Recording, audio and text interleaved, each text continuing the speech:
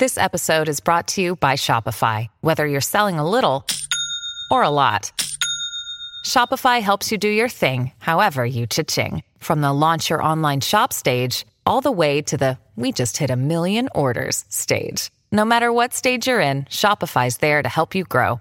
Sign up for a $1 per month trial period at shopify.com/special offer, all lowercase. That's shopify.com/special offer.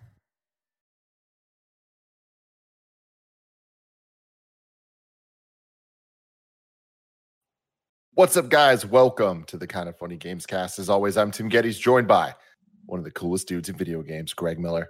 I don't like rotating and talking like this, even though it's comfortable, because then I got this like hunchback thing going on. I don't like that. I like your little stretch you got going on, though. Like I'm Superman breaking the chains. Yeah, I got a new my mic arm. Put Superman in chains. Yeah, so I can move around now, Greg.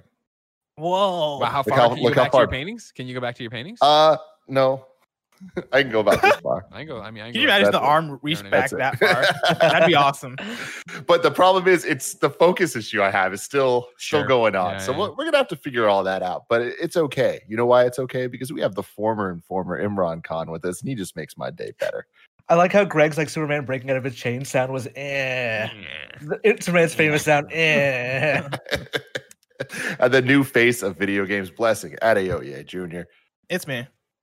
Blessing, I feel like I haven't been on content with you for too long. For 2 days? It's been 2 days too long, my friend. Actually, didn't we do a thing? No, yeah, that was 2 days. That was Monday. I feel like this. Of course, time is a flat circle, like always. I feel like I'm on content with everybody every day, but I'm also on content with nobody on any day. I totally feel that. For as stupid as that statement sounds, I totally feel that. Especially because this week is utter insanity. Like, as we're recording this right now, it is September 16th at 11:30 a.m., which means we're an hour and a half away in real time from the PlayStation 5 event that we assume is going to have the price, the date, the pre-order information, and all of that. Maybe some surprises. This is exciting stuff. We're getting a Nintendo Direct mini partner showcase tomorrow. We're assuming there's going to be some cool stuff there as well. It's like, what a time. We got Cyberpunk's third Night City Wire on Friday. And it's like, I know that a lot of people are sick and tired of this whole Summer Game Fest thing. And at this point, it's September. It's no longer the summer. We're just in the game world. What's up, Greg? I hear you. I get that. This isn't. I'm not even arguing the dates of it. Like, we're on a different level. Today feels like E3. You know what I mean? It's that thing where we are working nonstop from 9:30 all the way till 3 o'clock in the afternoon, and we're all fucking incredibly excited to do that. Dude, that's fucking dope. Last night I had trouble sleeping, like legitimately, where I'm just like, I can't wait for this. Like, this is it, man. Like, I feel like this really is kind of the culmination season finale that we didn't get at opening night live. But it's like, this is I assume our questions are going to be answered, and they're going to be answered later. We don't need to get too much into that. But because of that, I wanted to do a special Gamescast today where we're talking about what we're looking forward to in 2021 and what we can expect in 2021, because this here is the Kind of Funny Gamescast, where each and every week right here on youtube.com/Kind of Funny Games, we get together to talk about video games and all the things that we love about them. You can get the show live as we record it by going to patreon.com/Kind of Funny Games, and also get the exclusive post show that we're probably not going to do for this episode because we got to go right into the PlayStation thing we were just talking about. But normally we have that, as is well known by our Patreon producers, Muhammad. Get healthy with Hiram at gmail.com, which is just my favorite.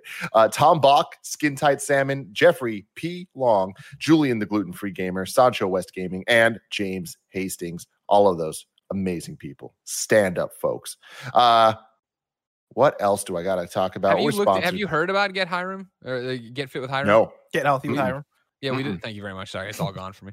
But we did a whole thing on PS I Love You, right, about it, where we actually emailed him and he sent in his explanation. He was like, I'm not happy with my body. I weigh too much, lost all this weight, and now he's sharing his tips on how he did it. It's really inspiring. Get healthy with Hiram at gmail.com. Just email him. He'll give you tips. Exactly. He also has a YouTube channel. I want to get him more YouTube subscribers because he has some videos. And when I checked, I think it was only like 2 subscribers. And so go on YouTube, check out Get Healthy with Hiram. Spell with a U.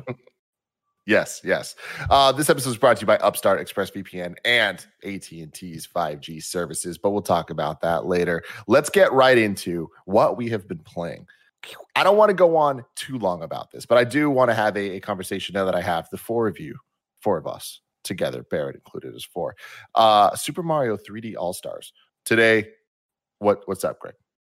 Barrett included is 5. Now I see where you're driving with Yes, this truck. 4 of you, 4 of us without it. It's a whole fucking thing. You guys understand what I'm saying. Super Mario 3D All-Stars. The first impressions that Blessing and I did is live now on youtube.com/kindoffunnygames. You can check it out for a whole bunch of in-depth thoughts. The reviews are up for everyone. I appreciate that IGN just straight up didn't give a score. Like, I thought that to me was a thing that I want to talk about, Greg. Do you remember that ever happening before?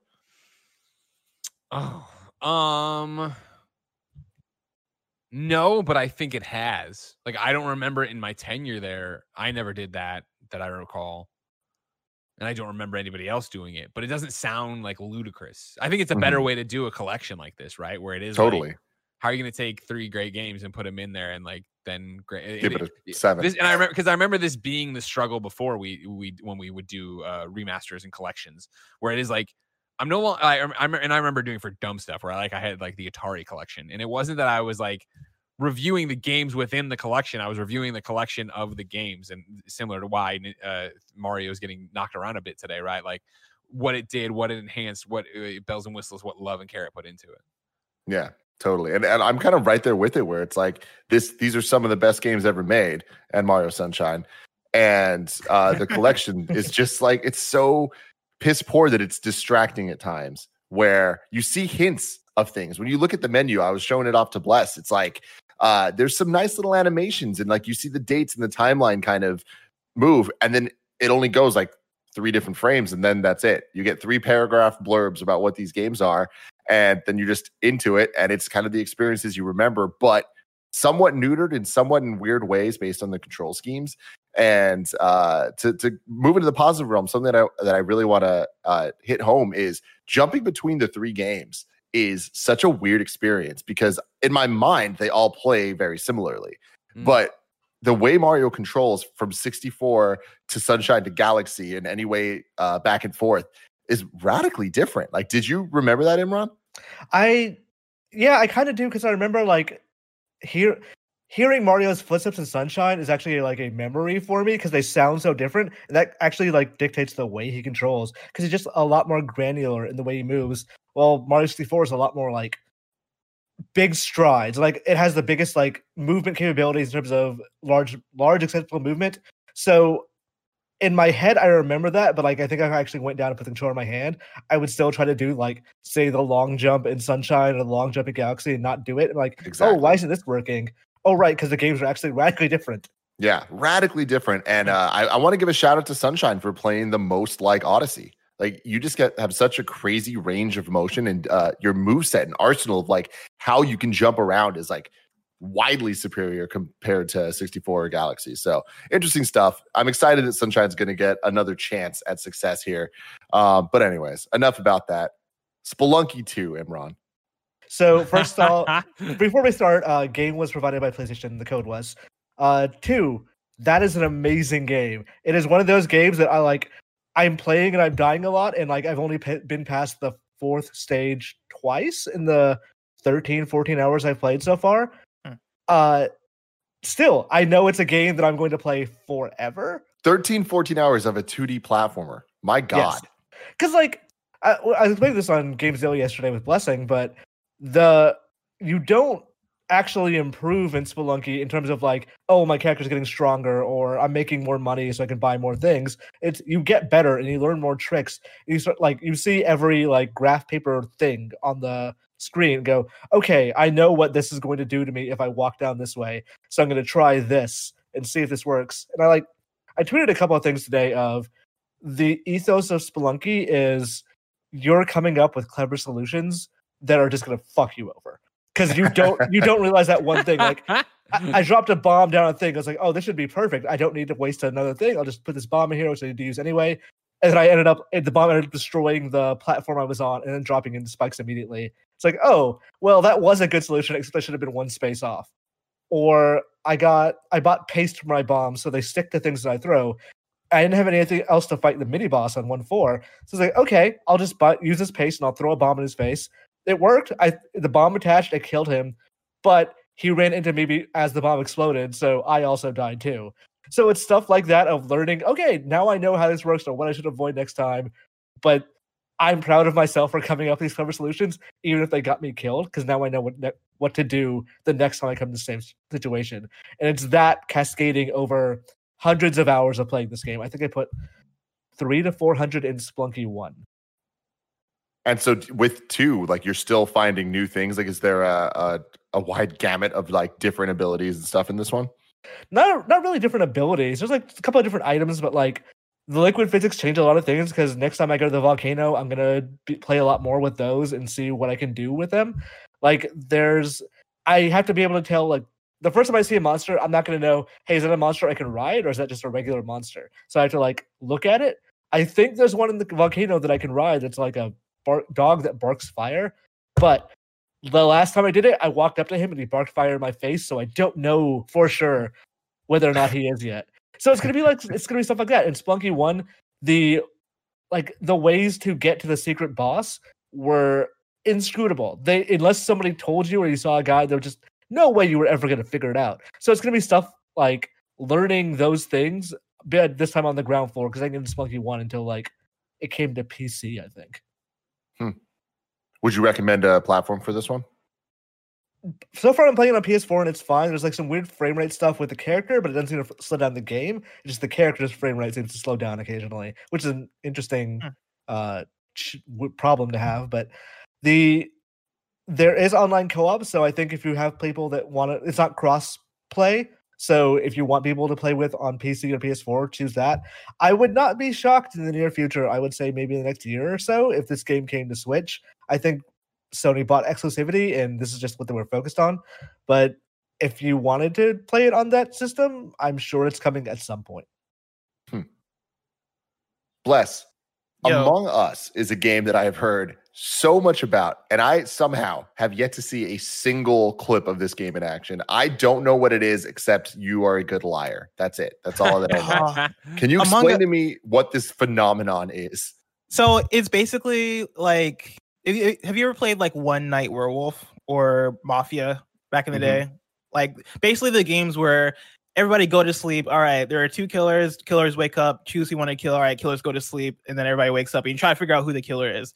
It's basically that, but in video game form, where to give this some context, right? This game's been blowing up over the last few weeks on streaming, on Twitch, and all that stuff. It's a game that came out like 2 years ago, very low key, and out of nowhere, it's just been blowing up. And I've been playing it over the last couple of days with friends, and it's been fantastic. But yeah, like the idea is, I've been playing it with around 10 people. We go in. There are different maps that you can play on. And you can have 1 or 2 imposters, or I think even more, but I've been playing with 1 or 2 imposters.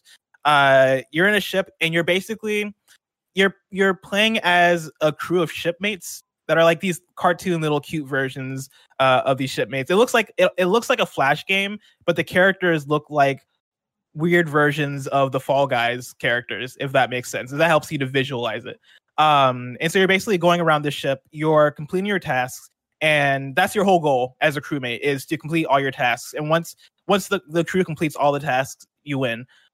Within those crewmates, there are 1 or 2 imposters. And the job of the imposters is to kill the crewmates.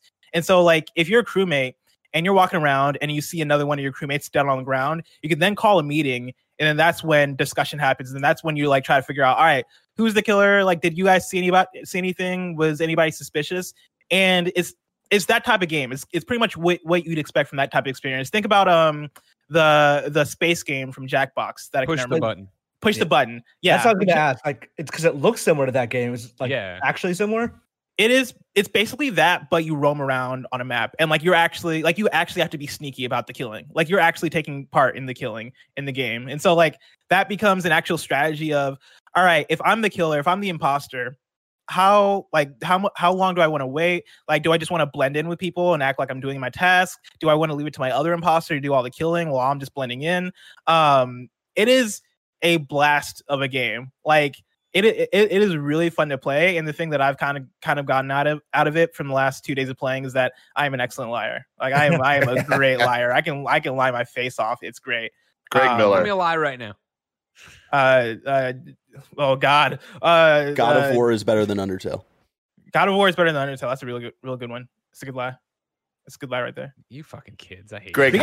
how much interest do you have in this game? Because this sounds like a game I never want to play with Greg. Oh no, I definitely want to play this. I definitely want to play. I think it would. I think a kind of funny playthrough of this game would be amazing. Like let's bring it back. Let's bring back party mode for one day. I know, Tim, you got to get your shovel out and undig up the grave you put it in. You know what I mean? But we bring it back. We just stream it. We play it. We hang out.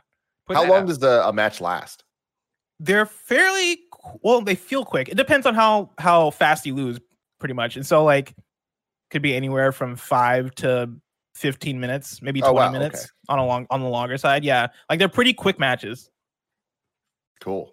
Yeah. No, I've been having a blast with it, and yeah, honestly, I think if we did one, if Kind of Funny did one, it'd maybe be some of our best content.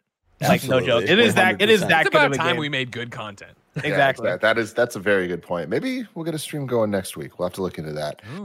But cool, that's exciting stuff. But another game you've been playing that I'm excited to hear your thoughts on is Fuser, which is Harmonix's latest game. Yes, it's not out yet. They announced the date for it recently. I think it's coming in either October or November. I got to preview it, and so basically I got to sit down. They did a whole presentation where they basically played the game in front of me for like 30 minutes, and that was fun. But then they also sent me a preview build for me to check out. And yeah, like it's Harmonix's new rhythm game where I don't even know if I can call it a rhythm game. I don't even feel like that's accurate. It feels like what DJ Hero should have been, because I think when you think of that type of game, right, like a game where you're mixing together multiple different tracks from the folks, behind. Well, actually, I guess DJ Hero wasn't developed by the same people who did Guitar Hero, right? Like that was like a different studio that worked on that. But like you think of that type of game, right? And you're like, okay, cool. Like, how does that translate to being a DJ? And I think, DJ Hero, I thought it was fun, mainly because I thought the mixes were really good. Like I liked the Eminem Jay-Z crossovers. I liked Eminem and Jay-Z crossover. That was like peak shit, especially what was that, 2009, where they did the Home and Home tour, and that it's like, all right, guys, this is a little OP right now. No, yeah, like, and that's honestly probably the thing that sold DJ Hero on me, was the fact that they had, I think it was like My Name Is crossed with Izzo or whatever that song's called. Yeah, exactly. Like, and that shit slapped. But DJ Hero was pretty much all a rhythm game, and I think the thing that game was missing was the creativity from the user. Like, was that user input as far as like, okay, yeah, I'm a DJ. Let me choose the songs I want to mix together. Let me choose my transitions. Let me do shit. And playing Fuser, like previewing that game, it has, I think, all the things that DJ Hero was missing. Like I've been having a blast playing the game, because like, one, you have the creativity in terms of like the way it works, right? Is you can choose different instruments from different songs. And so like basically you're playing a tour, you can control your BPM, and I could be like, all right, like I have like a catalog of songs for this set. All right, I want to get, let's say the drums from Don't Sweat the Technique by Eric B. and Rakim. I want the vocals from this Justin Timberlake song. I want the bass line from this Lady Gaga song, and I want this guitar rhythm from this other song. All right, cool. Okay, this is sounding good. All right, I'm gonna replace the vocals with these other vocals that are like rap vocals in order to make this transition sick. All right, cool. Okay, cool. The audience is now requesting that I play a pop song. All right, cool. I'm gonna play a pop song, and that's actually where the gamification of it comes in. Is as I'm doing these different mixes and as I'm creating my own set as a DJ, audience members, and I guess the game itself, are offering you different tasks. And so like the game will be like, hey, change this to this BPM, or hey, replace this pop song with a song from 1990 to 2000 or something like that. Audience members will also give out requests and be like, hey, I want to hear some Lady Gaga. Hey, I want to hear some Rihanna. Hey, I want to hear this. Yeah, play some Kesha. Like you'll hear that type of stuff. Mr. Worldwide. And like you have to fulfill the requests. And so you have that as a gamified aspect. And then you also you want to drop songs on rhythm. And so like it does have like a rhythm game aspect to it too. So like go for it. This sounds like a very expanded form of Drop Mix, the board game. Mm-hmm. So probably I never played Drop Mix. Drop Mix is wild. Drop Mix is great. So like I guess without you having that touchstone, it's hard to ask for a comparison about it. But is there kind of an audience mode sort of thing where you're just playing for yourself? Yeah, there is like I forget what it's called, like a free play mode where you're just for yourself, and then also you can record that and then tweet it or do whatever with it, like social media wise. But yeah, like I was surprised by how well everything pretty much worked together. Like all the mixes I put together in the game sounded good, like regardless of like how fucked up I try to make them. Like I'll try to like mix together like the most random of songs, and somehow they'd end up still sounding fine because like they've optimized everything so that like the everything's gonna be playing on the same BPM. Everything's gonna be on track with each other. You can also do they limit that though, where it's like you can only mix certain songs together based on their BPM, or is it kind of like anything available to you can put together and they'll slow it down and match it? They'll slow it down and match it. Yeah. Wow. So like you can raise or slow your BPM, and all the songs you add will adjust based on that. And so like you can have a Pitbull song that is playing way faster, but somehow it works. Like somehow it still sounds dope, which I think was the surprising thing. Yeah, Greg? So like I am an idiot, right? Like in many different ways, but definitely when it comes to having any kind of rhythm, I have none. Is this like idiot proof? Like I can mix whatever I want in there and have fun? Yes, but there is also the one rhythm aspect to it is when you drop. I guess this probably is like a drop mix thing. When you drop a mix onto the board, you'll want to drop it on beat. If you don't drop it on beat, then I think it'll either like deduct points or do whatever. But like it's not the end of the world. It doesn't seem like. But the better you do have rhythm, the better that will play out for you. But like everything else in the game seems to be more so on the creative side. Like you can also create your own rhythms like onto the mix by like going into the instruments you have available and then just creating rhythms based on that. You know, they have dubstep sounds in there, like the wobble basses, or whatever they call them. And you can like play around with that and then make your own rhythm with that and then drop that onto your mix. And so you can then mix your own music with already songs that are already on your mix, which is pretty cool. Yeah. I'm really excited for this one. Here's the deal. I'm down to do an Among Us stream if we can get Greg and Kevin to do a user stream. All right. I'm not that bad. I know, but Kevin can. But here's the thing: Kevin is that bad, and I want you to have to be frustrated by it. Okay, sure, I'll find that because I don't want that in my life. Tim, I told you the two games I wanted to talk about before this episode of Gamescast. Yeah. I was gonna say GameSpot. There is a third one that I was gonna save for PS Love You, but I feel like I feel like you and Imran might be curious about what I have to say about it. It's a game called Tamrin. I know, Greg, you're also. No, I hate about Tamrin. You just, you know what I mean. I love this.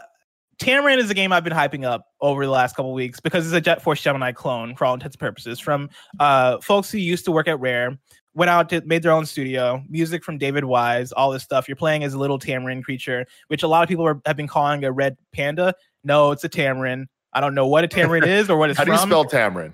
Tamarin. Cool. The game has a look, for sure. Like it definitely has like you look at that and be like, wow, they really went for whatever the hell it was they were going for. It's so. Did it work, Bless? Did that look work? I mean, I like how it looks. Honestly, I think it looks cute and like I like the visuals of it. This game is so conflicting for me because you could tell that the developers are kind of conflicted with themselves as far as what they wanted this game to be, because they very much wanted to be a Rare homage. They wanted to harken back to games like Banjo, mostly games like Jet Force Gemini, and then games like DK64 and Conker's Bad Fur Day. And so like you look at this game and you see this little cute Tamarind creature, and then the first thing they do is give it a gun, and it's like, all right.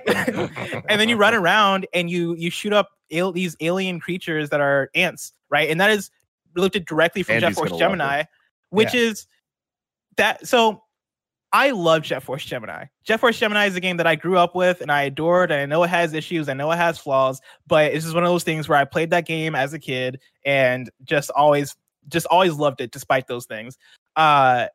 And this game takes inspiration from that game, but it takes the weirdest inspirations from that game. Like, the reason why I love Jet Force Gemini is because of this grand feeling of space adventure and the ridiculousness of it. And like, I do love shooting the ant alien creatures, and I like the different weapons they got to it. Like, it almost felt like a pre-Ratchet and Clank to me. Like, that's why I liked Jet Force Gemini so much.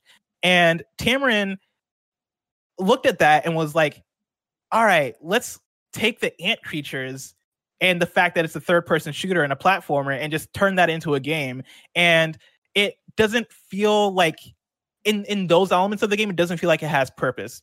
Jet Force Gemini, throughout that whole game, you have like you're holding your gun, you're doing all your platforming, but like it doesn't really switch modes. Tamarin switches modes. Tamarin has levels. Tamarin has about like 5 levels that are platforming levels, and then 3 levels that are your third-person shooter levels, and so it separates that stuff in a way where those 3 levels that are shooter levels aren't great because the shooting mechanics aren't great. They somehow found a way to even take the not so great shooting mechanics from Jet Force Gemini and make that an element in the game, which is whatever. But yeah, like those levels aren't great, but the 5 platforming levels are all right. To back it up a bit. What a great sell. to back it up a bit, right? You're playing as Tamarin. The whole conceit of the game is your home just got destroyed by these alien creatures that are coming through, and they are ruining the land, and they are creating industry or whatever. And playing it over the last week, I tweeted about this a little bit, but playing it over the last week was kind of like weird, but also like it hit home a bit because of the wildfires in California and all this stuff. And like, as the smoke is happening in California, I'm looking out and I look back in the game and I'm looking at Tamarin's home on fire. And I'm like, oh man, that's sweet. And the game has some elements there with the writing. And like, they have these things called memoirs where they talk about what your main character is feeling. And like, they're in like poetry form. And so like your Tamarin will talk about how, yeah, like my home's been destroyed and all this stuff. And like playing the game, I was like, oh damn, that's kind of heartbreaking, and that kind of hits home. Like, yeah, we got to do something. But then you play the game and they give them a gun. Tamarins, man. Like, we got to protect the Tamarins. So yeah, there's that element of the game that kind of hit home for me. But to bring it back more, right? The actual game. How far back have we gone? All the way back to 1999 when Jet Force Gemini released. Let's take it back to 1999. No, so the platforming is cool. Like the world design is so conflicted with it because it definitely harkens back to Rare in some good ways. The world has personality and it has some of the things that I want from a Rare game. It has a great soundtrack. I think the visual style is pretty beautiful. Like there's some things there that they're doing that is great. But they also, back to my point of, they take the weirdest cues from Jet Force Gemini in those games. Like the thing that people harp on the most when it comes to critiquing Jet Force Gemini and Donkey Kong 64 is how far they went with the collectathon aspects of them. In Jet Force Gemini, halfway through that game should have ended like halfway through, but they give you this extra task in the second half of Jet Force Gemini to collect all the ship parts. And in order to do that, you have to save all the different tribals on all the different planets. And that's basically 100% in the game. And that's a requirement for beating Jet Force Gemini. That was the one biggest piece of critique that people had for Jet Force Gemini. Do you know what Tamarin did? Tamarin did the exact same fucking thing. And I don't understand how they made this mistake. They basically have these firefly creatures that you have to collect. They have a lot of things they have to collect in this game. Some of them don't make sense because they don't know the purpose of some of them. But you have to collect a bunch of stuff. In order to beat the game, you have to have a certain amount of fireflies. And I got to the end of the game and I had like 33. I think I had to have 40. And I was like, okay, cool. I got to collect the rest of the fireflies. I've been enjoying this game thus far enough. I'll complete it. Getting those last 7 fireflies that I needed was such a hassle and such an annoyance. And it really brought me back to like playing Jet Force Gemini and trying to collect a tribal and like the accidentally shooting a tribal because they look like an enemy or whatever the thing may be, right? The same exact thing happens in Tamarin, except they make it worse because in the shooting level, all right, let me break this down. Okay. Take it back. Take it back. Let me take it back. 1982. So in 1999 when Jet Force so like the fireflies, think of the fireflies as like stars in Super Mario, all right? Okay. They're like your main collectible. That's what's going to get you to beat the game. To get fireflies, you could either find them out in the world or you can collect these bird creatures that are in the shooting levels, which are the equivalent to the tribal in Jet Force Gemini. But do you know what happens when you see a bird in one of the shooting levels? What happens? The fucking enemy ants shoot them on sight as soon as you make eye contact. And you can't go back and collect that bird unless you redo the entire level. And I try to collect the same bird in the same level about 7 times because every time as soon as I would see the bird, but bam, right in the head, like the enemy ant would shoot that thing. And I don't mean to go on this rant. It's just this game made me very emotional because I really wanted to like this game, and I like a lot of elements of it. But there are other elements of it that are just baffling when it comes to like why? Like, why would you make these decisions that were made and people hated them before? Like, why would you make the exact same decisions? I don't understand. Honestly, Blessing, I'm glad you did this. I'm glad you did this now, just to get you in the right headspace for Donktober, baby. You know what I'm saying? Get you in that right headspace. I'm ready for Donktober. Hell yeah. You know? Can we reveal the details of Donktober right now live on the Kind of Funny Gamescast? Yeah. Let's go, baby.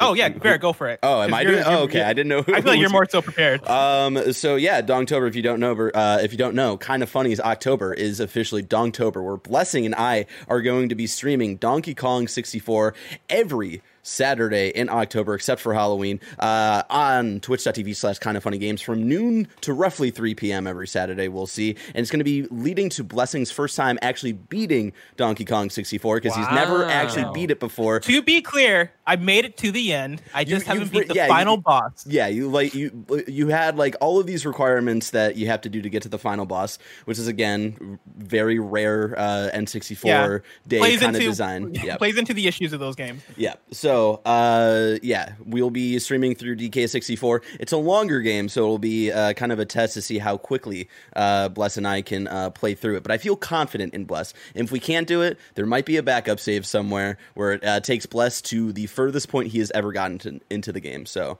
either way, it's building up to Bless beating Donkey Kong 64 for the first time. It's going to be fun. The first 4 Saturdays of October, so starting Saturday, October 3rd, was when we'll start doing the Donktober streams over on twitch.tv/kindoffunnygames. Come hang out. It'll be a fun time. I'm excited because I'm confident you do not remember Donkey Kong 64 that well. The second you start moving a character in that game, I think you're gonna go like, oh no, what a mistake. Dude, I've played that game consistently through my lifetime. Like I very recently played that game, and so I know what to look forward to. Yeah, I'm excited. And I just did a playthrough because I wanted to see like how quickly I could beat it while doing the bare minimum requirements, and I did it in 12 hours flat. And you know what? I loved every second of it, and it was great. Still except maybe trying to get the Nintendo coin in the Donkey Kong arcade. It's maddening, but we might have a workaround for that. Maybe not. I don't know. We'll have to wait and see. Well, the best thing that comes out of this is we get to say Donktober a lot, Greg. So I'm I can't wait. I can't wait for Donktober. this in the housekeeping for the entire month of Donktober. You know what I'm talking about? Speaking of Greg, Hi. Greg, Hey. where you at with Avengers? I hopelessly addicted still. Like me and Goldfarb and our friend Sean, that you know, Tim, and a few other people know, are playing still daily and nightly, mainly nightly, getting into it. It's this weird thing. No matter when I turn on that game, Joe Scrabbles or Simon Cardy. Usually Simon Cardy are playing. So there's someone on the UK time for me to jump into, and then at night, it's usually me and Goldfarb. Our friend Sean's on the East Coast. There's someone playing there too. If I hadn't passed out early last night just due to exhaustion of a big day, I would have gotten Cap finally to power cap level of 150 right now, which, if you have no idea, and I know we talked about this on the spoiler cast last time in very minute detail. If you don't know, it just takes a lot of resources. You get to power level 130, then you have to grind to power level 150. So I've been on this long thing of just grinding out Cap's equipment to be the best possible in the game. And as soon as I get to sit down and just play an hour or two, I'll have enough upgrade modules to finally have that knocked off, which when the layers of this journey for it began when Goldfarb was explaining to me what it would take to get to level 150 and the playing and the polychorons and the upgrade modules and all this nerdy ass shit. I was like, yeah, that doesn't sound like fun. So I'll probably just go and jump into Black Widow and play her, get her to level 50 for skills, power level to whatever I want it to be to stop. And now that I'm here on the precipice of finishing off Cap, the first thing on my mind is to go into Black Widow and do the exact same thing to her and drag her all the way through it too. And then after that, go into the next characters and try to get them to level 50 and keep playing. So I'm in too deep. I'm fraying about it. Good. Is anyone else? It's fantastic. I'm having so much fun with it, despite all of its many flaws, which we talked about in the spoiler cast and in the review, and that I make fun of on Twitter. And I just talked to Paris about it actually on Kind of Funny Games Daily that we filmed before this, right? In comparing it to Destiny, where the old adage used to be like, man, the people who love Destiny really hate Destiny. Like it's the same way with Avengers, where all we do is make fun of it and point out the stupid things, but then it is this so excited about this new skin or so excited to go run this thing again. And that moment to moment combat being so fun. And of course, obviously the hype that is, they're dropping a patch on Thursday tomorrow that's going to have a whole bunch of different stuff in it. There's this, credit thing they're doing. And then obviously Kate Bishop, Hawkeye down the line, what that means, what's the roadmap, yada, yada, yada. All right, Imran and Blessed, are you still playing? I played a little bit the other day, but like so Avengers heats my PS4 up like I don't think any other game I have, maybe The Last of Us 2, like does the same thing. So in a situation where I cannot open my windows, it becomes hard to play Avengers. But I did play a little bit of day before yesterday, and I enjoy the moment to moment gameplay of that thing. Like going into a thing and like fighting a bunch of enemies, and granted there are situations where that is also a little frustrating, but it also starts to grate on me of like why the hell is this one guy on the other side of the hangar? Like that takes forever to get to him so you can cash in your points, and then forever to walk back. Like why would they design it that way? Or why did they make an open world that has multiple objectives, but Jarvis is always yelling at you to go to the main objective? Like, regardless of what you're doing, it's like, maybe you should go fight that team now. It's like, no, there's other things to do. I will do those things first. And stuff like that that grates on me, and I think will grate on me more as the hours pass. But I'm excited for that game to get better, because the stuff that does bother me, like, oh, I didn't bring the right people to open this door, should hopefully be fixed at some point. And that's the kind of stuff that, like, once that happens, it will feel like we've climbed a mountain. And that should feel a lot better for this game. Bless, what about you? I've not touched it since beating it. No, I have no plans to until like the next expansion. I think next gen is the best time to touch this, honestly. Yeah, like no, I really hope like that the PS5 will like help out with some of the issues in terms of how it runs, and then also load times and stuff. Yeah, because the load times are what kills me the most at this point. Yeah. Like, they take so long, and it takes so long. Just like the hangar thing in a vacuum, not all that big a deal. The fact that everything in the game just goes so slowly is what like contributes to all that feeling like it's overwhelming.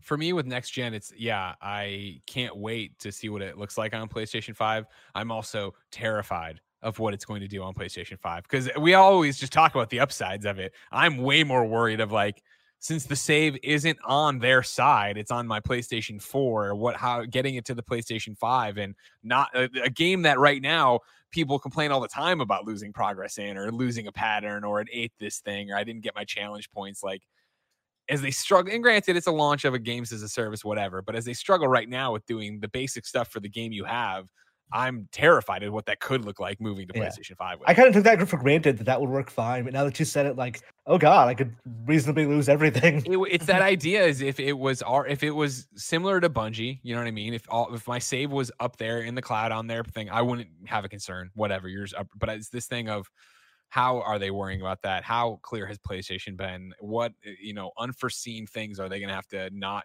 There's going to be something that goes wrong with that version at launch. Right. This is like a stupid question to even ask, as we're like 54 minutes away from this event happening. But do you guys think we're going to see Spider-Man in the PlayStation version of Avengers at today's event? I'm going to say no. I think they're going to, because you show Spider-Man that like diminishes the next couple of characters. I think they show Spider-Man before November. So like kind of stimulate sales of the game for like Black Friday is like, hey, pick this up now, and like eventually you'll get Spider-Man. But I think today the only Spider-Man focus will be Miles Morales. I want to say no, but I think there's a slim chance that you could, because I do think that, again, today's, and this is always a funny time capsule for everybody watching later. Today, theoretically, is PlayStation's chance to really drive home the message of why you need a PlayStation 5. And so I think part of that messaging is, of course, the launch lineup is, of course, this, but it is these games that you're getting the free version of, you are getting this enhanced version of. And I think Square Enix and Avengers have been quieter than I thought they would be. Not like quiet in terms of communicating. They're on the subreddit. They're when bugs are up there, they're putting out patches, little ones. Right now, yesterday, Megan Marie, who's communications or community management over there, put up a thing on the subreddit, answering some question and talking about their new thing they're doing for this thing that matters to me and nobody else. But then she also mentioned, like, I'm going through the patch notes right now. There's 7 pages of them. So it's like that thing of like, I wonder if this could be that they're kind of timing it out for this something to do something here, even if it just is Marvel Avengers is out. Here's the Accolades trailer, and it's going to play best on PlayStation 5. And Spidey drops, and we get the first look at his suit kind of thing. And then on the heels of that announcement and that tease, push your patch notes and maybe then announce a war table and talk, because the next war table is supposed to talk about roadmap. And I feel like we're getting to that point where people are into the end game and you're interested in it. Maybe I'm being too bullish and too exciting, and this I'm excited, PlayStation guys. 5. Let's I know, go. dude. It's like let's fucking go. 2020 has been such a shit burger, and also like on top of us usually not knowing what the fuck we're talking about, every video game company doing something drastically different than what they normally would do. It's so hard to sit here and predict what we're actually about to get. Absolutely, Greg. With that, can we talk about your last game a different time? Sure. Okay, because I want to tell you about our sponsors and then the big topic. Thank you to Samsung and AT&T for sponsoring this podcast. Samsung's newest phone, the Galaxy Note 20 Ultra 5G, powered by AT&T 5G, is available now.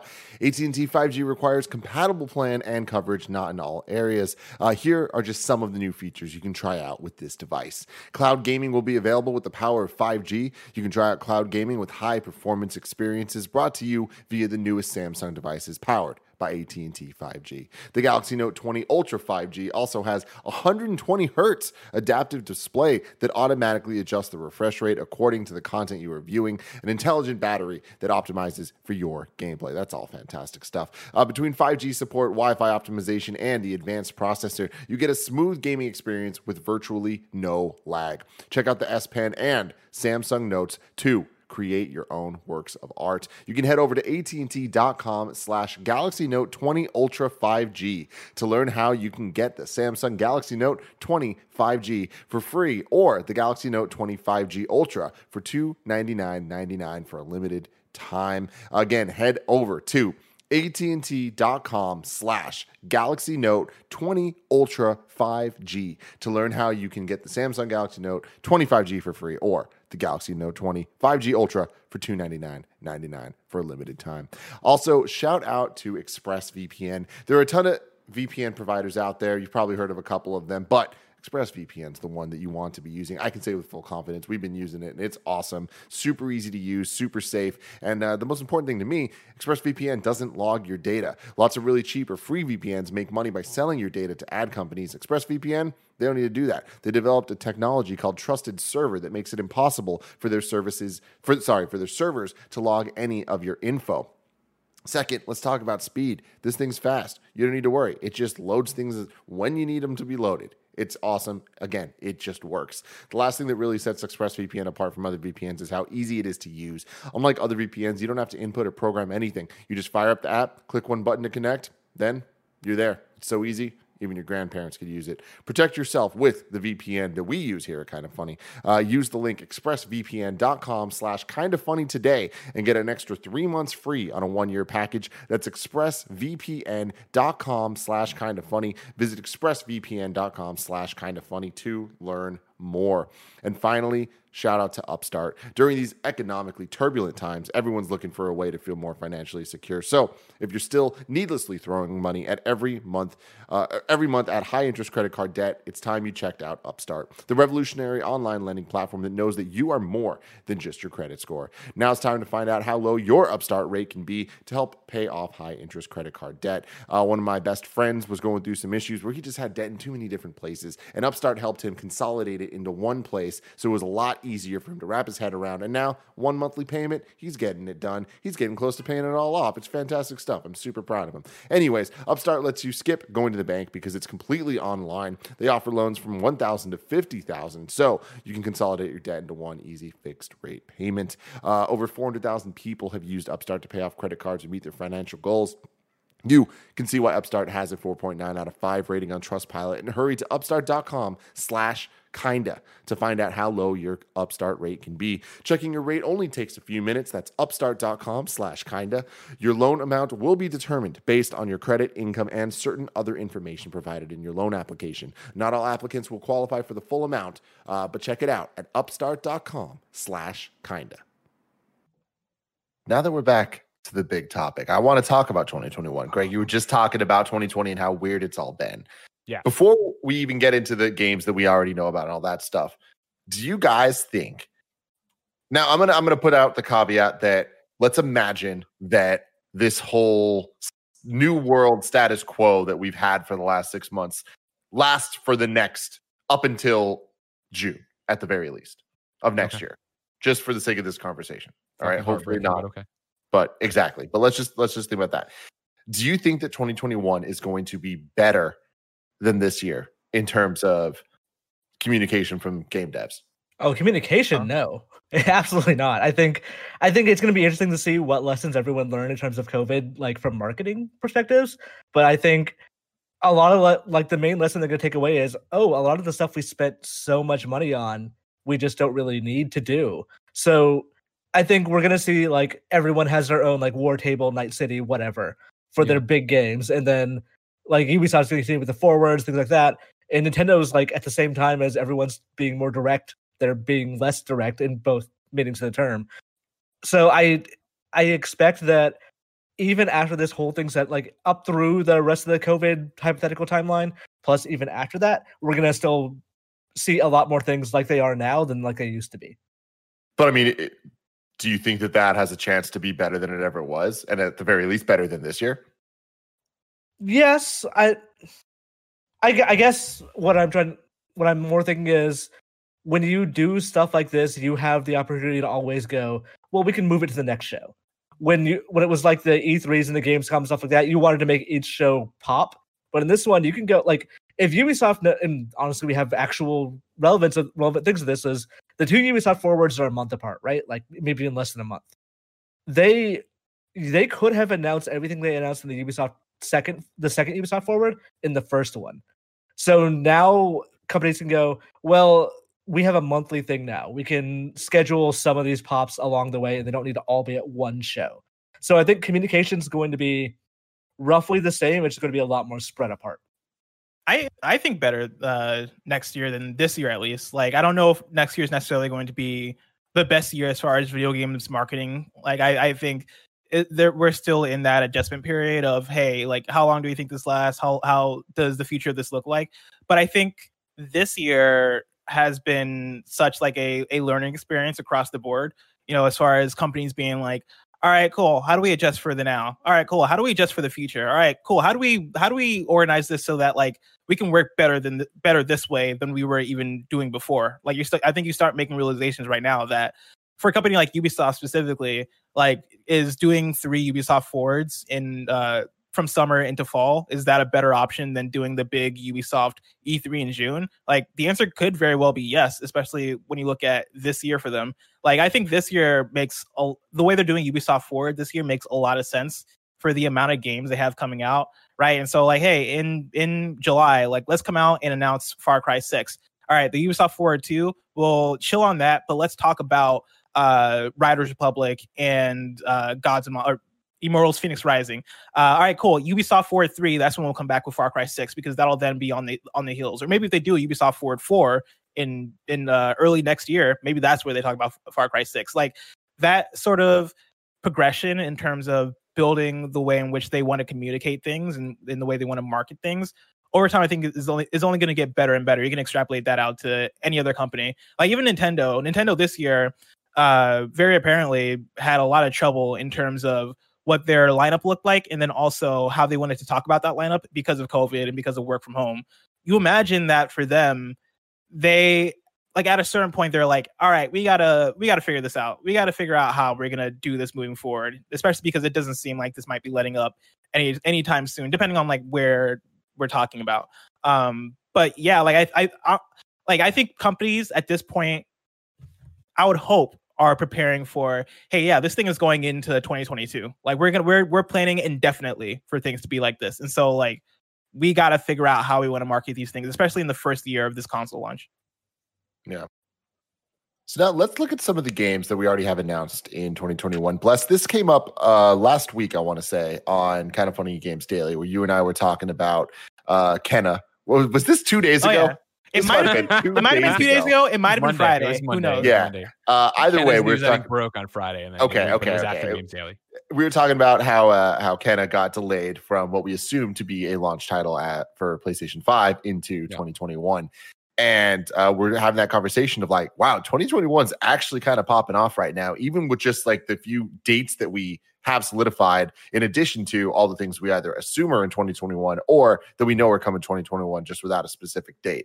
So real quick, I want to go through what we know from January and February of next year.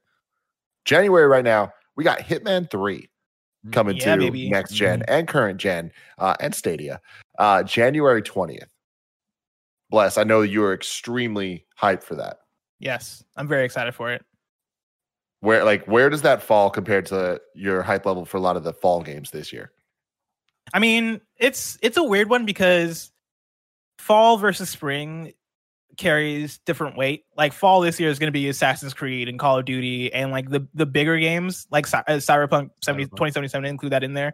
Hitman 3, I feel like it's such a perfect game for the beginning of the year where I don't really see it as a fall game, and I don't necessarily want that game to be a fall game, even though I think Hitman 2 might have came out in the fall November. During its time.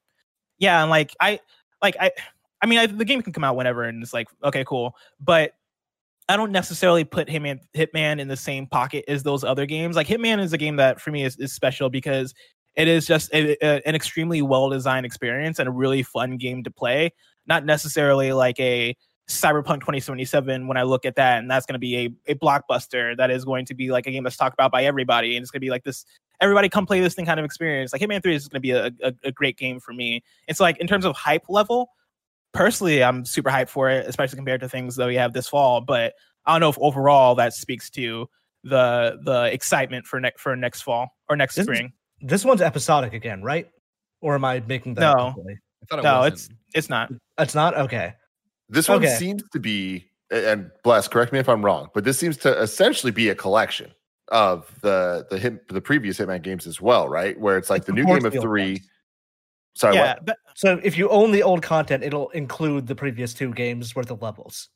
Oh, yes. It's only if you own it, though. Yes. It's basically how Hitman 2 functioned this way, too, where if you had Hitman 1 and buy Hitman 2, the Hitman 1 levels would then feed into your Hitman 2 game. And so they're just doing that again, which, again, like is a very like consumer-friendly move from them, like builds it as a platform, which makes the game feel bigger. And they're also adding in VR, which is really huge for this game. Like, this is going to be the best Hitman game by default. Do you guys think that this one has the chance to kind of do that full breakthrough that like isn't just the hardcore people absolutely love it, but actually make it kind of back into the more mainstream hit that I feel like Hitman used to be back when it was a different type of game? I think pure stealth games are going to struggle so hard at the market that I don't think this one's going to like really convince anyone. I think it's probably going to do fairly well in terms of people streaming it and people talking about it. But it doesn't seem like, I feel like Hitman has a ceiling in terms of how much it's going to sell. I think Hitman 2 went under that ceiling, but I think 3 could hit that again, especially as like an early launch window game for PS5 and all that stuff, that I think people will pick it up, just not as many. It's not going to be a huge mainstream hit. Yeah, I think that's about it, where it's like it's hitting at the right time. It's hitting in that January timeframe where you put a game, I think, that doesn't necessarily have that giant audience, and I hope it gets to more people. But as usual, I do feel it's the third one in this iteration, right? The third one in this franchise or this version of it. And so, like, at this point, right? Like, I feel like if you're into Hitman, like Blessing is, or like Nick is, or like Giant Bomb is, I feel like that already. You already know if you connect with it or don't. I think the VR thing's interesting, and I do think more people will pick it up, but I don't think it's going to like cross over and become huge. Bless. Do you think the difference there, though, Greg, is that with the other ones, and again, correct me if I'm wrong on this, but I feel like Hitman 2 specifically is more of a hit that Giant Bomb talks about, whereas Hitman 3 is in PlayStation 5's events. You know what I mean? Like, does that help it at all in a way that's like this is now such a cemented thing critically that is now getting the bigger push, kind of next to a lot of these huge PlayStation 5 exclusive games. No, I honestly, I feel like this is Hitman 3 is in a very similar position to Watch Dogs Legion. I was like, cool. Do you like Watch Dogs? Yes, I do. You're gonna love this game. Cool. Did you like Watch Dogs 1, or did you listen to me when I said Watch Dogs 2 was great? Yeah, I listened, but I didn't really pick it up, or okay, fuck, this game's in trouble. Like, you know what I mean? Like, this is it. I feel like this is a known quantity. Like, with Watch Dogs Legion and Hitman 3, you look at them and you understand what that game is, and you already understand based on 2 previous iterations if you're into it or not. And I think, the Watch Dogs Legion trailer is, of course, shown next to Assassin's Creed and everything else in Ubisoft, and sometimes third party here and there, right? And it has been in the past, but it's not necessarily making people go, holy shit, this is a different thing I need to get into. Like, I don't mechanically, it's not even like they haven't shown much, but I don't expect it to be a huge step up from Hitman 2, because even Hitman 2 wasn't a huge step up from Hitman 1. It was basically that again with a couple of added mechanics and systems, and I expect Hitman 3 to pretty much be that. Like, yeah, it coming out toward the beginning of the PS5, Xbox Series X generation is going to give it that initial boost for, being one of the few games available that is truly next gen, if you want to call it that. But the question I'll flip on y'all, because I think you guys probably know better than I do. Like, were the original Hitman games like blockbusters? Like, were they like more? Did they penetrate like the mainstream attention more so than these ones? Like, I remember playing Hitman 2 like back in the day at a friend's house, but I don't remember everybody like talking about it that much. I feel like it hit like a general audience. Yeah, I feel like back it was, PS2 gen was a different gen, right? Like, and like that era was just so different, where like what a blockbuster hit looked different than what it currently does now. But I feel like that was one of those franchises that you would look forward to in the same way you look forward to a Need for Speed Underground, where it's kind of just like, the next one's gonna come out and I'm gonna play it because it's just part of the like general gamer vernacular that you're going through. Whereas like I think video games have just matured a lot and have kind of changed how franchises work in the last generation or two. I think Absolution was the game that sold the best, and I don't think any of the recent games have sold better than Absolution. And it was also a very different kind of game with a very different kind of advertising. I suspect this game this is probably going to be one of those more evergreen titles, because this is the first one that IO Interactive is publishing themselves. So I think they're kind of going to destiny to it. And even though it says Hitman 3, it's just like Hitman. It is the platform for future levels and stages and assassination targets. So I presume that if it's not going to sell well out of the gate, which we don't know, like I think Warframe did better because it was like a early PS4 title. If it'll still stay as a living thing for quite a while, and people will like buy new copies 2 years after release because, I heard the new stuff is really good. Then we got Prince of Persia: Sands of Time remake on January 21st. Imran, do you think this gets delayed? I don't think it gets delayed. I think whatever that project is exactly what the money they put into it, and they're not going to put any more money into it. Next up, we have Little Nightmares 2 on February 11th. Any of you interested in that? No. I never played the original, even though I've heard it's good. But like, I think theoretically, if they release it and I hear a lot of good things, maybe I'll play it. Yeah. What could convince you to go back and play the first one now? I don't know. There's more video games than time at this point. True. Again, if it comes out, Little Nightmares is great, but it's like, you should play Little Nightmares 1 to like get the full story or whatever. I'd probably go back and do that. Speaking of too many games to play, not enough time. February 12th, we got Super Mario 3D World plus Bowser's Fury coming out on Switch. And I was disappointed that the release date for that is so far away.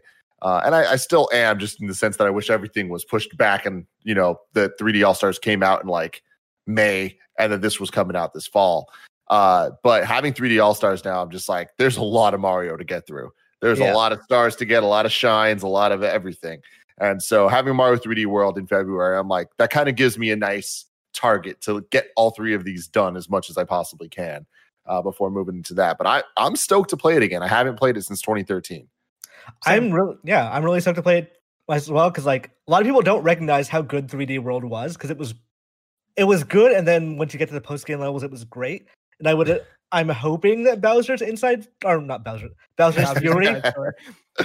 is actually like along the lines of those post game levels. But even if it's not, the fact that it just has online means I can play it with other people, and that is a big enough deal for me to just play that game again. I'm shocked it has online. I'm Yeah. shocked that they didn't mention that in the direct, and I'm also shocked that it exists at all, and I don't believe it's going to work. Period. Yeah, no, it's gonna be awful, yeah. but like it's gonna be good that it's there, but it'll be a shit show for sure. Then we got Far Cry 6 coming February 18th, which again seems sooner than I'd expect for this game. But I guess with these Far Cry games, that's usually kind of around when they're coming out. Springish, yeah. Ubisoft pushing hard too, right? They're a game a month strategy here as they try to get everything out there. It's Well, I insane. mean, they went like 12 months without releasing anything, so now they're all just like it's a backlog of this is the stuff we had before that we need to release now. And I mean, it's 2 games that week because it's Far Cry 6, and then following that is Riders Republic. Yep, exactly. Riders Republic, February 25th. Extremely excited for that. I hope that it's as good as the trailer led me to believe. Which again, 8 out of 10. Just give me an 8 out of 10 for this, and I'm gonna have a lot of fun with it. It looked fun. Do you plan to play it online? I mean, not if I have the choice, but it looks like that's kind of the whole point of the game. Basically, I'm asking if you want to party up. Yeah, I will for this with you, Bless. But yeah, I know it's the point of the game, but it's not what I want for this game, especially out of Tony Hawk right now. It's like, I know what this game can be, and I just want that fun. I just want to ride down a hill really fast and jump off things. Okay, Greg? Okay. I feel you got Tony Hawk Pro Skater 1+2 and Downhill Jam or whatever that map is called. Oh yeah, Downhill Jam, baby. I thought you were suggesting Downhill Jam the game to him. I was like, no, don't do that. Never. Nobody wants to play Downhill Jam. Never. So going back to Far Cry 6 real quick, because Riders Republic, I feel like we all kind of have an idea of where that might land. Far Cry 6 is the one that I have a harder time predicting critically how it's going to perform. Where's y'all head at? I have no doubt it's going to be like, I don't think Ubisoft has chosen this time to drastically change the Far Cry formula, which makes you think it's going to be the same thing it's been for the last 4 Far Cries since 3. This is just the same game. You're stealthing into bases. Here's a charismatic villain that monologues at you while you're sitting still. Then like you beat 3 islands or whatever and confront the villain. It's the same formula every single time, and like that's fine. I assume that's what Far Cry fans want, but I don't know that I have it in me to do that again. It's a good formula. Far Cry 3 is probably like one of my favorite games from that generation. Like probably in like my top 30 favorite games of that generation, I'll say. Like I really enjoyed Far Cry 3. I thought I thought the world design was fantastic. Like the quote unquote Skyrim with guns like thing to it, I thought really worked. I thought that was really awesome. I hate Jason Brody, but sure. For some reason, okay, yeah, I can agree with that. But like for some reason, Far Cry 4 and 5 like just didn't do it for me. Like I played a little bit of both those games and I was just done. Like I could not do it. And I expect Far Cry 6 to be that, because to what Imran's saying, like if it ain't broke, don't fix it. But at the same time, part of me hopes that like the rumors are true, or not the rumors, like the speculation of the boy that we see in Far Cry 6 actually turning out to be Voss from Far Cry 3. That's been disproven already. Yeah, he has a smartphone. Like the time wouldn't line up. Okay, well that's unfortunate for me, because I was hoping that like guys. I was hoping with that, hey, time travel could be a thing. Like Far Cry is weird, and so maybe that is there. But like, you know, if they went back to the formula with this one and try to refine and try to be like, hey, formula. What made Far Cry 3 special for people, or even what made Far Cry 2 special for people? Because I know quite a few people love Far Cry 2. I think that could be really cool and really awesome. But I mean, I don't think it's going to be a radical departure from what I love that Imran is frozen, and it is honestly the best frozen image I've ever seen. Like this is such a perfect, like this could be his avatar. This is Imran. Yeah, this is encapsulated mischievous smile. I think if you just turn off your camera and turn it back on again. Yeah, if you did that.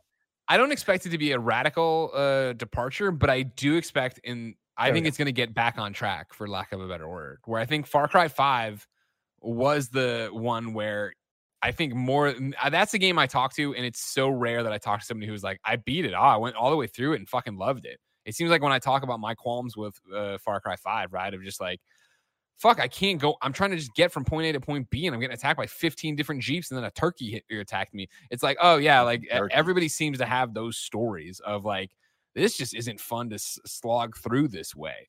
And so I would hope that like that's resonated enough with Ubisoft and the developers, right, that they dial that back and get it back on track to being a more like, all right, cool, everything you expect's there, but you're going through in the story, with I can never say his name, Giancarlo, is that right? Did I get it? Giancarlo. I hope that they're putting more of a focus on him and having that be the thing that pushes us and goes through it. And you say all that, and then you look at it, and like to everybody's point, it is the exact same pre-order bonuses as always, right? Get Chorizo in his little outfit ready to go take people down and do this. Like, it's going to be the game you expect. I just hope they rein it back in a little bit because it was just so sprawling last time. Like, I didn't want to get back to it. I might argue that Ubisoft designs their games in a way that they don't care if anyone finishes them. That they're like, okay, just as long as you bought the game and you played a little bit and maybe you bought some DLC, but if you didn't, who cares? That we're going to release a new Far Cry in a year or two, or a game based off the assets of this, of Far Cry, like True. Red Dawn or whatever they want to call it. But like, I think that's their business strategy. That's design strategy at this point. In the middle of my Odyssey playthrough right now, I absolutely agree with you. So we're done with games with actual release dates. So now it's just a list of TBA games that we know are coming that are dated 2021 at this point. We got Deathloop, which is still PS5 console exclusive, and yes, got delayed out of this season. I suspect we'll hear about that today, probably. Exciting stuff. Hopefully. What a cool look to get a release date or like a release window, or maybe just some like footage, just like an update on the game because it was supposed to come out in November. Yeah. Do you think we'll see it since it got delayed? Like we did see it at the reveal event. I think, but if Bethesda shows up, they'll show up with both their games, Ghostwire and Deathloop. But if they don't show up, then they don't show up. Ghostwire, another one that 2021 is where it's looking at. Goodbye Volcano High. Greg, one of the most Greg Miller looking ass games I think I've ever seen. We're a bunch of dinosaurs in high school. Let's talk. All right, yeah, let's do it. Sign me up. All right, let's talk. What do you got to say, Dino? And Barrett, we got you on this one. Gotham Knights. Yo, when did you guys see it coming out? Honestly, I could see it being a summer game. I think Arkham Knight released around E3 2015. I know different studios and all that stuff, but I think that same publisher. Yeah, same publisher, and honestly, like it's not as games as a service that I think everybody is making it out to be, but there is still like some fun co-op stuff integrated in there, optional co-op. But I think they might see that as like here's a fun summer game for people to maybe jump into together. So I see that definitely. Summertime. Yeah, I say August or September. Yeah, I think you'd want to put it around like a DC property movie release, but the movie schedule is so whack now that like happen again. Yeah. Was Arkham Knight ever delayed? Yes, it was, because I remember it was supposed to come out 2014, and that it was like January, February 2014 where I finally bought a PS4 because it was next gen only, and I was like, all right, I need the new Arkham game, I'm gonna get it. And then like February 2014, I got a PS4, and then a week later they delayed it a year, and I was so sad because like that, these games scream fall to me for some reason, and I don't know if it's just the big budget or like the blockbusterness of it, like the fact that it's Batman, but it screams fall. Like I think this game would make a great October game, honestly, for like a Batman thing. He has that spooky aspect to him. Arkham Asylum was August-ish, I think. It was like August or September, yeah. Yeah.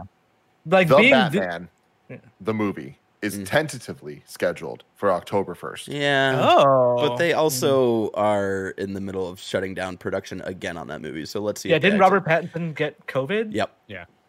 So and also they usually space those out. They they want to make sure you understand they're not the same. And I know most people understand they're not the same, but I think August, September, even earlier in the summer would still give you enough people are getting excited for the Batman and hey, here it is. I don't think you want to get too close to October, November because that is usually the tentpole Call of Duty, Assassin's Creed, those kind of games there. And I think that's why you see so many of these properties get out in front of them that will be sold through Christmas and will be under the tree for so many people, but also get their time to breathe before the juggernaut multimedia campaigns begin.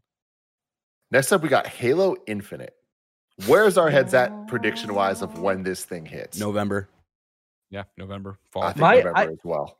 I thought originally, like when they first announced the delays, like, oh, it's gonna be a couple of months, maybe January, February, like latest, maybe April. The change in creator, like when bringing on, I forgot his name, the old Halo vet onto the game, that makes me think that they're going down to brass tacks, that they are trying to rebuild a kind of troubled game at whatever level they can right now. Yeah, man. Crazy. Absolutely crazy. Bless, what do you think?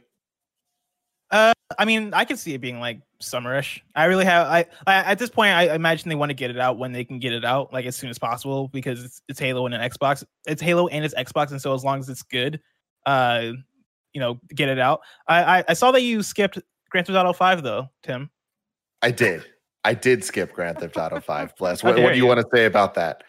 Do you guys think we see some single player today, like single player, like a single player expansion at the PlayStation 5 event? You know, expansion. I'm gonna say not a chance. You know, not a fucking chance. But no. But Bless, you've won the GTA argument before, so let's see. I'm trying to go all the way. I'm trying to like get like my extra credit and get that single player DLC. I don't know. I don't think we're gonna see it today, but I still think there's a chance that it appears, because that would be probably the wildest kind of funny prediction to come true. But think about it though. Think about this. GTA Online is gonna be free to play for PS Plus users next gen. What are you gonna do with the single player? Are you gonna sell the single player? Like, yes. What are you gonna do to make that worth people showing up and buying? Unless you add some new content to it. It's 5 years too late for fucking single player DLC. Blessing. They still add in new content for the online. The thing is, like, you're going, what could convince people to buy it again? And I've been saying that for the last 5 years of like, why are people still buying GTA 5? Sure, they're gonna buy it online. The answer is online though, and if you make that free, how do you still sell that disc or sell that digital copy? But you're not worried about selling a disc. You're worried about buying the shark card. So you buy the DeLorean or you buy whatever crazy ass car and this thing they're putting in there in your house and your fucking booze distillery or whatever the shit you're making in there. I don't even know anymore. And casino, just in general. Keep in mind, I don't think GTA 5 online is free forever for people who own PS Plus. It is if you're a PS Plus subscriber at a certain point. I imagine at some point that will cut off and it'll be like, well, you just gotta buy GTA 5 again. Interesting. True. Interesting. Horizon Forbidden West. Woo! Where do we see this hitting? March. I would not be shocked. I say May, June. Yeah, before summer is my guess. I think it tries to get into where the Last of Us wanted to be that time. How many Sony games do you guys think we get before summer next year then? Because that would be a like lot. from now up till then, Spider-Man Miles Morales, Ratchet and Clank, because that's the launch window. Demon Souls seems like it's gonna hit earlier. No way. Totally. What? I think it's gonna hit earlier. 100%. Demon Souls, I think, is gonna hit in the first couple of months. I think December. First quarter. Yeah. And as Sony, like I know Sony doesn't need to put anything in the fall, but I feel like Horizon would fit well there if you wanted to have something wait till then. But They I feel said like 2021 for that game, and it's been 2017 was when Horizon released, right? So it's been 3 years, coming up on 4.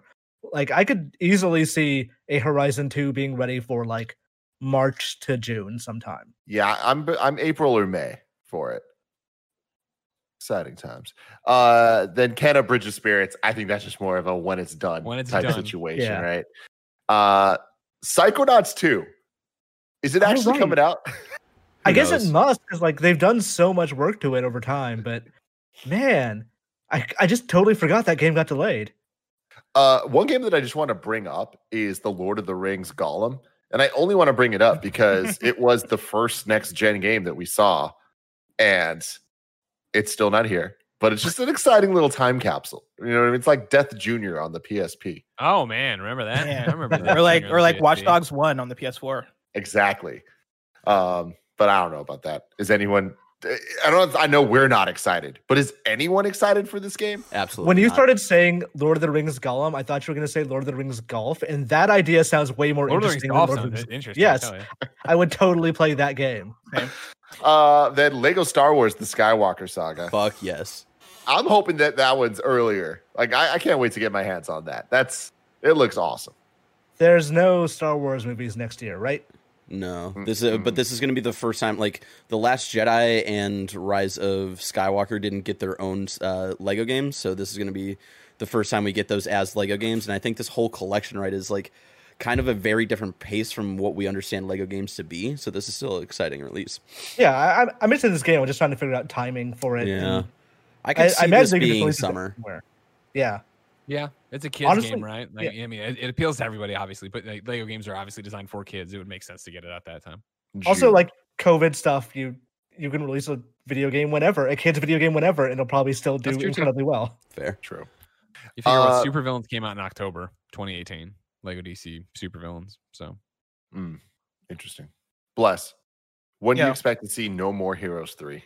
I don't know, man. I expected to see it this fall, and it's not here. It was even iffy. Like literally at the end of the first trailer, Travis Touchdown says, "Good luck for 2020." I mean, that was him seeing the future. Like Suda 51 knew. I don't doubt that he knew it was gonna happen. I mean, it's gonna be out when it's done, obviously, but like, fingers crossed for the first half of the year. It's probably gonna be second half. It's probably gonna be 2022, honestly, if I'm being honest with myself. And it, like he runs his studio very well, and he will not allow crunch for any reason. People have to go home and stop working on things at a certain time of the day, which is great. Like that's fantastic, but it does mean they're not going to rush that game. I'm convinced we're getting the Nintendo Switch Pro XL, whatever you want to call it, and Breath of the Wild 2 in 2021. What do you? I think we're getting both. I'm iffy about whether they're going to be at the same time, but I think we will definitely get both those things next year. Which would you expect first? Honestly, maybe the Switch, the new revised Switch. I don't know like what kind of revision it would be, or like whatever they're planning. But if Breath of the Wild 2 isn't ready, I would imagine they just wait, or not wait. They wait on releasing that game, but go ahead and release the hardware now. Yeah, definitely. You not see those coming out the same day. I think they would love to do it, but it depends. Yeah. If it's like a matter of months of waiting, then yes. But if it's like one releases in March or April, and the other one releases in like November, then makes sense to just do them separately. What are you guys' thoughts on them talking about? Or I don't know if it was Nintendo talking about this or just like Bloomberg reports, but somewhere there was the phrasing games lineup coming out with the Switch Pro. Like Nintendo was preparing a games lineup, which would speak for more than Breath of the Wild 2. Do you guys have any thoughts on what that might be? Mario Kart. I think 9, it includes. baby. It includes a lot of things that were like just delayed out of this year. Like you want a game sign up for a hardware revision should be like, hey, these are things that take advantage of it, but also there's good games to if you for some reason have not bought a Switch yet, here's a good lineup that shows around a new revision. I would guess that would be things like No More Heroes, or I'm assuming Bravely Default gets delayed at some point. That's what I was thinking a little bit. Like as we transition to the Switch Pro, I was like, okay, well, No More Heroes obviously got delayed probably because of COVID, but is there a chance that delay then can fall in line with, hey, Nintendo wants to have a good games lineup for the Switch Pro? Can No More Heroes 3 have a part in that? I think that gives me a little bit of faith that it might come out earlier than 2022. A good one would be Doom Eternal. If that thing is stronger, that's a more powerful piece of hardware, and Doom Eternal looks better on it, because like that game hasn't been, the Switch version was announced and they say they're still working on it, but no one's seen it, and it's been months. A random thing that I put down, that this is just a question that I have for you guys. Do you think we see a Star Wars Jedi sequel in 2021? They are 100% working on one. Yes. I don't know that they're going to show it this year, but what would it be if they released it this fall? It would be, or not next fall. It would be 2 years. It's a short time frame, but doable. When did they announce the first game? The E3 before the year before release, when it was like Vincent Pella. Oh, right, where they're in the remember audience, and then they were like, "Oh, what's the title? It's Jedi Fallen Order. Can you say anything else?" No. Yeah, I remember that. I could see it being announced next year. I don't know if we get it next year. Motive has another Star Wars game, right? Like they've said that, or it's been aren't they the ones working on Squadrons? There's Squadrons. Yeah, there are Squadrons, but I thought they had another game as well. I'm not too sure. That doesn't sound familiar to me, but you're way Maybe more I'm smart. mixing stuff up because like they've canceled so many Star Wars games at this point. Well, anyways, ladies and gentlemen, we won't have to predict for too long, because within 18 minutes, we will be beginning the PlayStation 5 reveal event, hopefully blowing everything out for us, everything that we need to know, everything that we want to know. But this has been the Kind of Funny Gamescast. Thank you all for joining us. We will see you guys later. Till next time, love you.